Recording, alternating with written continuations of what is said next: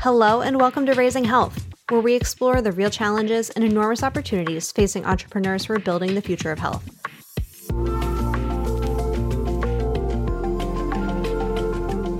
I'm Olivia. And I'm Chris. Today's episode is with Julie Klapstein, the newest advisory partner on the Bio and Health team. She is joined by Julie Yoo, general partner at A16Z Bio and Health.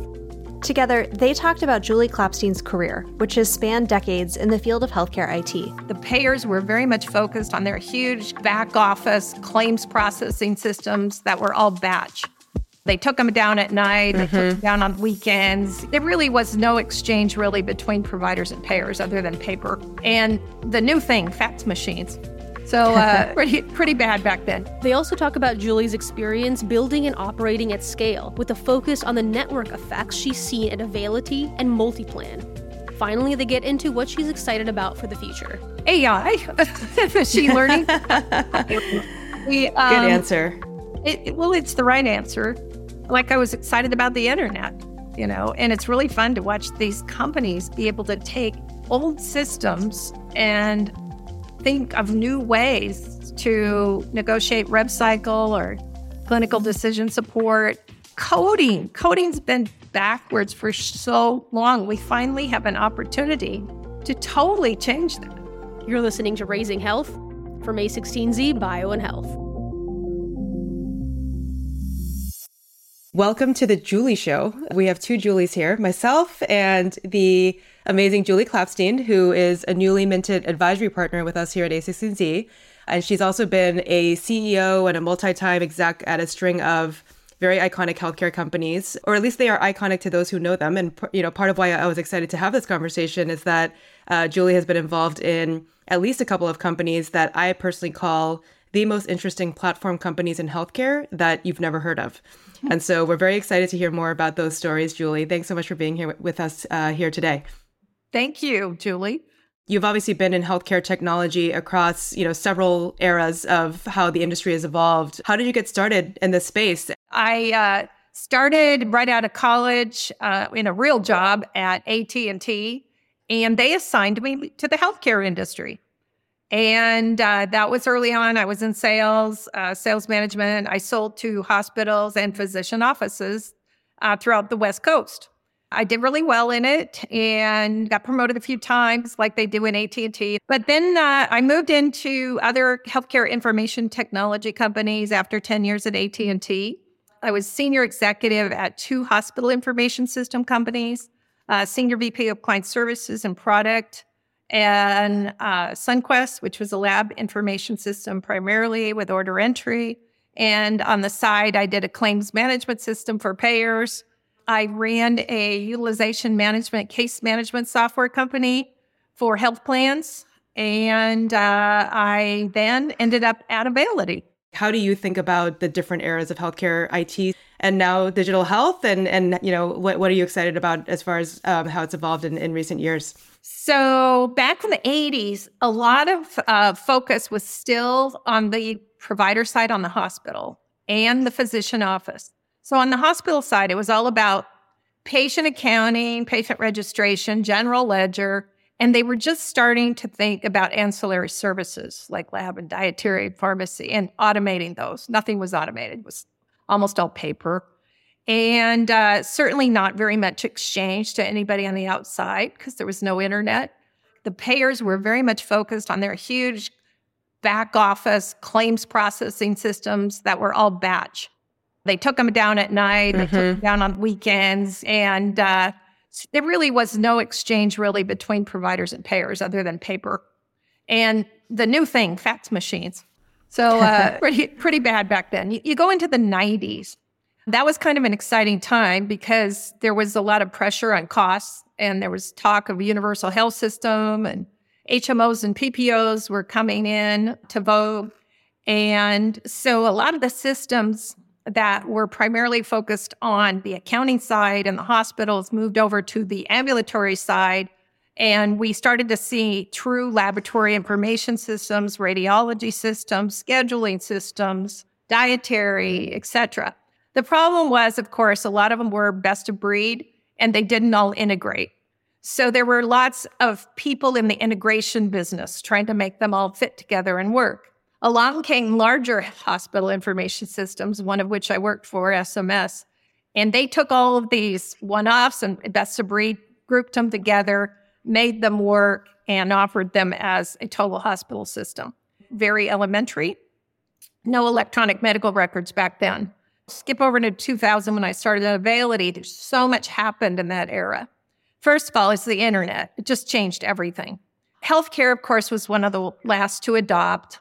And so along came then HIPAA and then meaningful use, which you had to certify as an EMR vendor your product. That caused an explosion of EMR systems.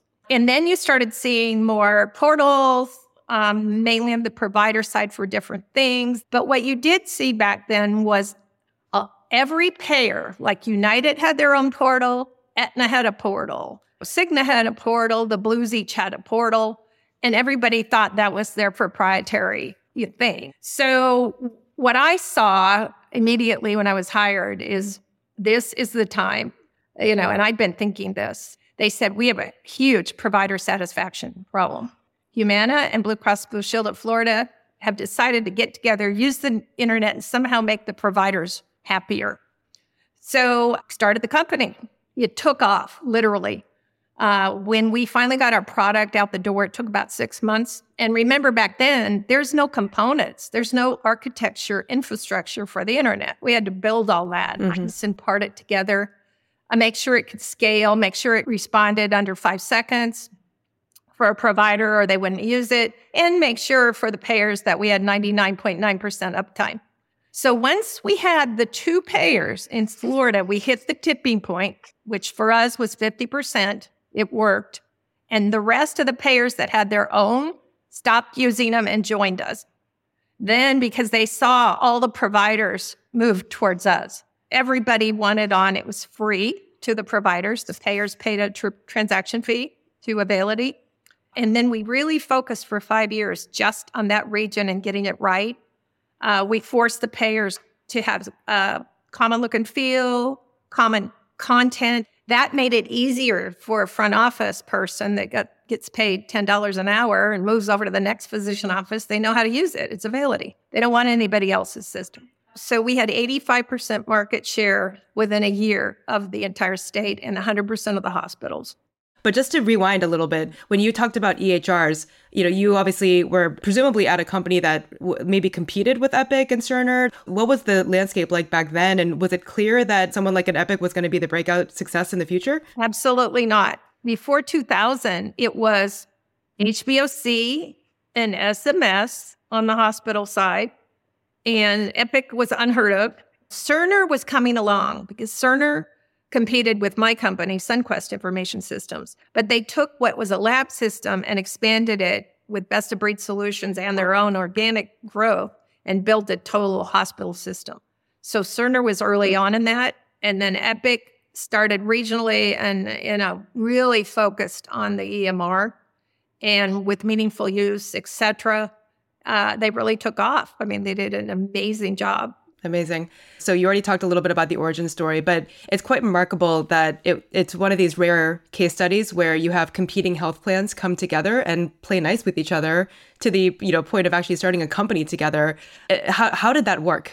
Talk us through what was the thing that got them to come together, and how did that sort of flywheel then persist across the broader health plan universe? Well, we kept it small so that governance was controllable. I think if we had added every payer onto our board or something, it just wouldn't have worked. We defined it as whoever was the blue, and in that region, they were the main one that would go first because they had 35% plus market share. So if you take just Florida, it's the 2 of them.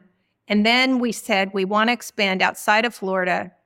Let's bring on another owner. So we had the structure working and the governance working and the guiding principles and the primary types of applications like claim status. You had to be able to take a real-time claim.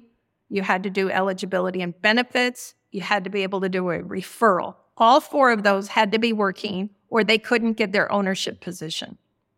That kind of got everybody in the same groove. And we kept reminding everyone, and we had to remind them, we're Switzerland, we used to say.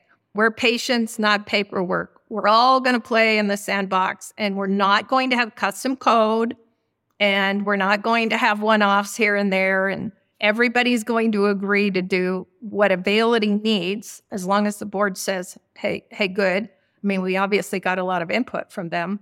But then as we added more and more payors to the network, it was clear that we had it right. And then with HIPAA, we decided to add a claims clearinghouse because it funded all of the other development efforts on the real-time side.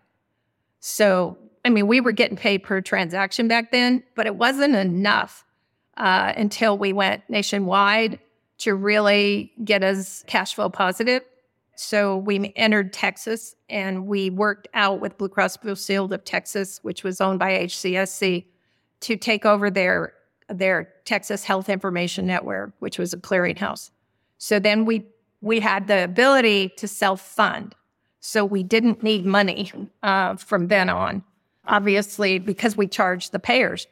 And then later we started charging providers as we started providing more capabilities on their side.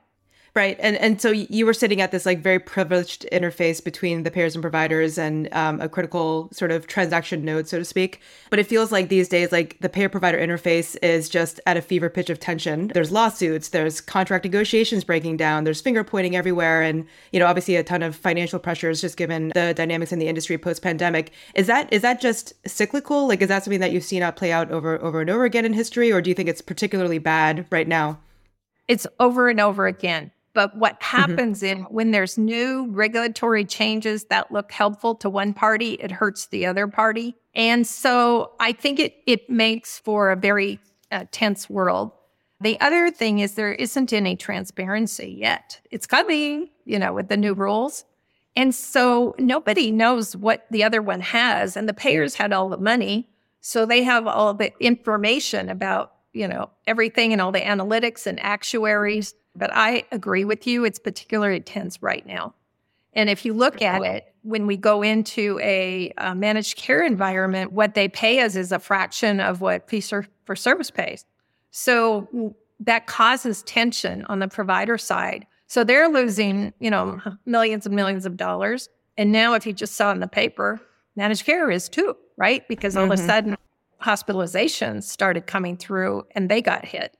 So that makes them put more and more pressure, right? It's the nature of how we have put together this health system for better or worse. No. Yeah. Do you think that if Availity did not exist and you were to, have a thesis around this concept today, do you think that it would be possible to build a business like this today? Or was there something about the timing of when you got started that you think contributed to the appropriate primordial soup that was necessary to get a business like this up and running?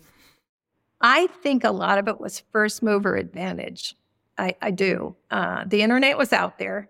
Anybody could have done this.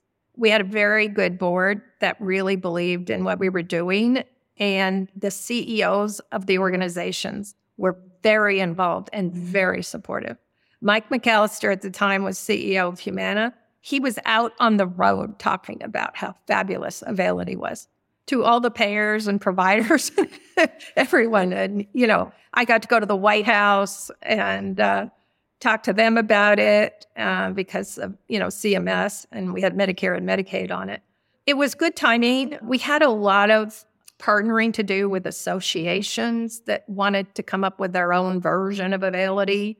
And we had a few competitors regionally come up, and, some of them still exist.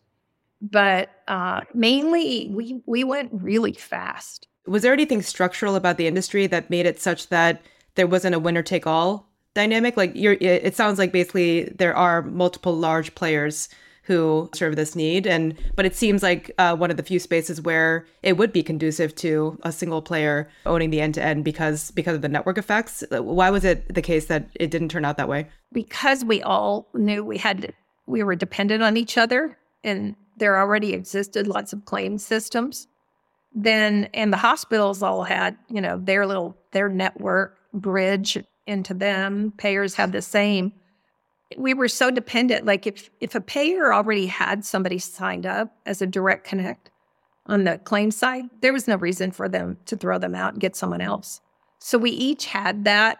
And so we were pretty dependent on each other. Yeah. Okay, let's switch gears to talk about yet another business that's extremely exciting and interesting, on which you sit on the board, which is MultiPlan. MultiPlan is another network effects business. It's a payer-provider interface platform business similar to Availity in many ways, but obviously a very different product. Right. And it's a very different governance structure, as you probably know. They're a public company. What they're known for the most is they provide the country's largest out-of-network PPO.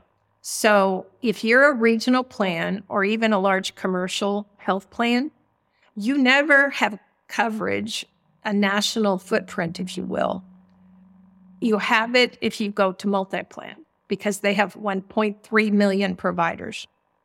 And so the likelihood of them covering that region for you makes a regional player be able to compete like a national player.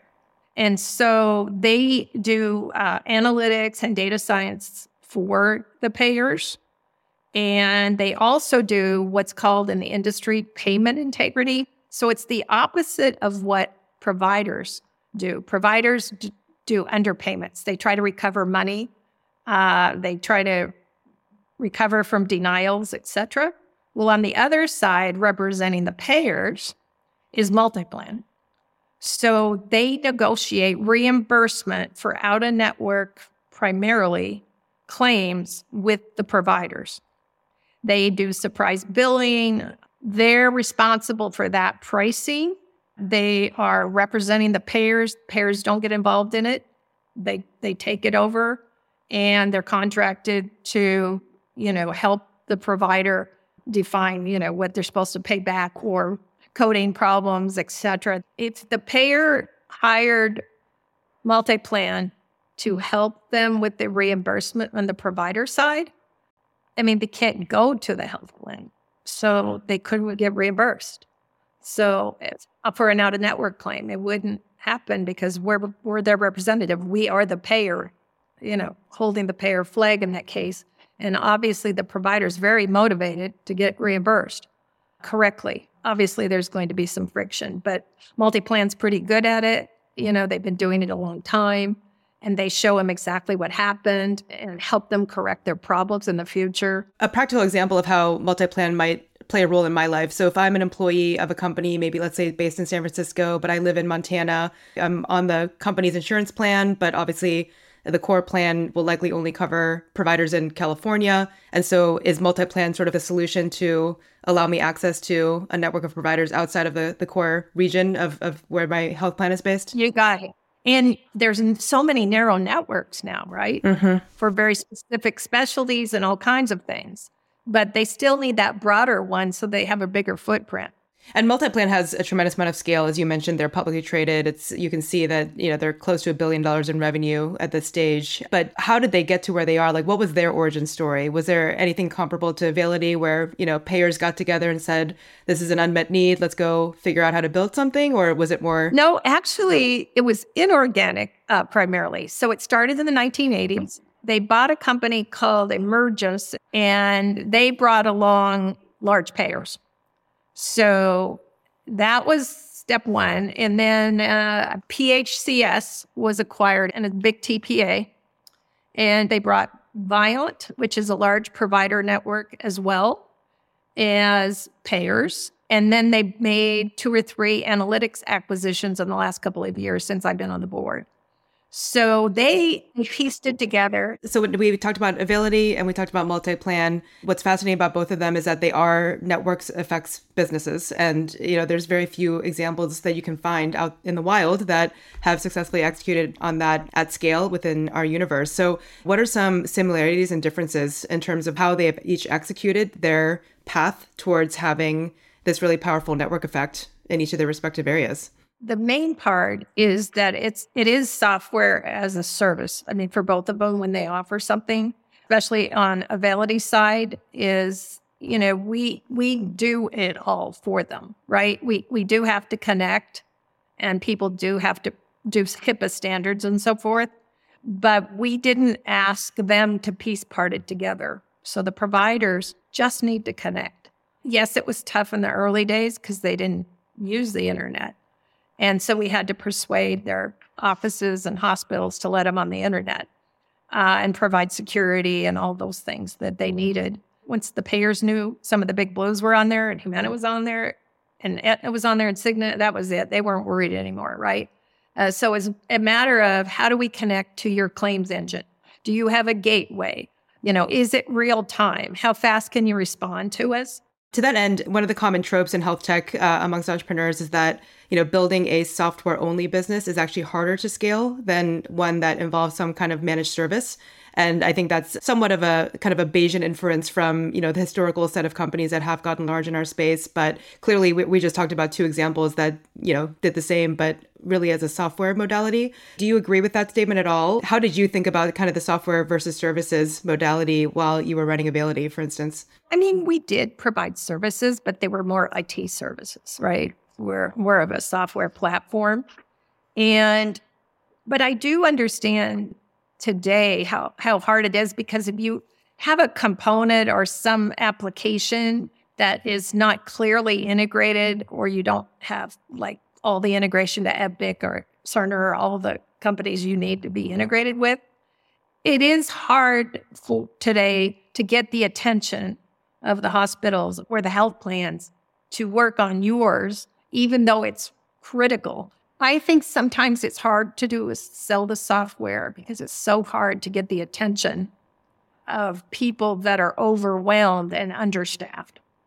And they think a piece of software somehow has to be integrated with something, and I have no abilities to do this. I don't have time, people, expertise, whatever I need. I don't have time. If you could bring that piece of software and show me that you've already integrated it to my version of XYZ of Cerner, or Cerner's blessed you, or Epic's blessed you, then I think software can come in. So I think the channel partner side, to me, and maybe because it's all my experience at Availity, is super important. Yeah. Is making sure you have the right channel partners that have the attention at the top and people trust, one throat to choke, where they can bring you in with them. And pretty soon you'll be running the show, and your application is going to be more important than everyone else's, but you got to get in the door. Yeah. We did a previous content series on channel partnerships, and it's clear that that's sort of a critical component of any go-to-market strategy, especially in our space, just given the entrenched incumbents. So picking up on what you said, like services, in some ways, we're talking about like humans doing certain jobs with, hands-on components. But in some ways, you could almost think about, what the promise of AI is really that it's an automated service, and that you could actually take a lot of the tasks that are done manually today and sort of encompass it with AI solutions. So, when you were describing the way that people use the Availity portals of like someone sitting at a desk, logging into a browser, clicking, I'm sure you've imagined ways that it could entirely be automated. Yeah. In fact, a lot of that integration is done and ready to go. It doesn't have to have a person that clicks anything, right, anymore. And it can be all integrated within the EMR system. And really, there's no other way. On the back end, on the payer side, they want that all automated. They don't want a human touching it. They actually even want those authorizations and referrals to go through fast. They're not purposely holding them up like a lot of people feel. But, they do have guidelines and contracts and rules and policies. And I think AI is going to be able to help tremendously. I mean, think if you're a provider and you got into denial, as an example. And you're saying, why was this denied? I have an authorization, I have this letter, I have all of this. AI can go tie those transactions together and go look for the data that the payer used to make their decision. The provider now has it and said, approve me, because this shouldn't have been denied. On the other side, the payer doesn't have to have, nurses and medical directors. They can use AI to figure out whether it should be approved or denied, based on decision support criteria that are pre-approved. And that's going to speed up the process because it's kind of broken. Okay, so I want to ask you about that, Julie. So that I think we have a double standard in our industry where, yes, we lament the fact that like today's processes, because they're manual, are done super slowly and you're always waiting for a response. And then we now have examples where payers have deployed AI and they've automated the process. And so you get these very speedy responses. but then they're getting sued for use of algorithmic approaches to manage denials. What's your take on that? It reminds me of when clinical data, when people refused to exchange it, because it was proprietary. I'm not trying to say it's silly, but it's just a roadblock because it's new and people are insecure about it. I think that's my personal views. And to get sued because the person used the exact same algorithms to turn you down in the first place, just because a machine is doing it. But maybe once it's transparent what the machine did, maybe that'll calm it down a little bit. But I think it's fear of the unknown and the dislike between the parties, frankly, the algorithms that the payers use. I think that's a good take, that it's just the newness of it that people are reacting to. I mentioned that you've recently joined us as an advisory partner here at A16Z, which we're thrilled about. And what are you excited about as we go into 2024? AI, machine learning. Good answer. It's the right answer. Like, I was excited about the internet, and it's really fun to watch these companies be able to take old systems and think of new ways to negotiate rev cycle or clinical decision support. Coding's been backwards for so long. We finally have an opportunity to totally change that. Everybody says, oh, what, do you think AI will work? Are you kidding me? That's what they said about the internet. It's never going to work.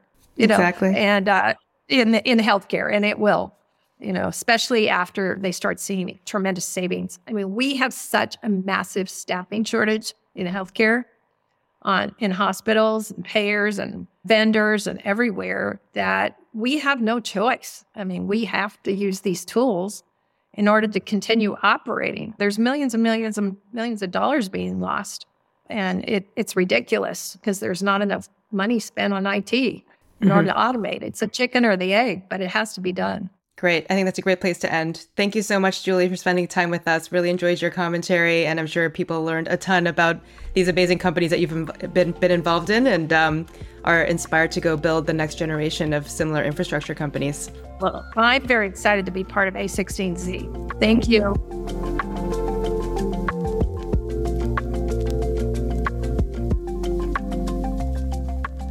Thank you for listening to Raising Health. Raising Health is hosted and produced by me, Chris Tatiosian, and me, Olivia Webb, with the help of the bio and health team at A16Z. The show is edited by Phil Hegseth.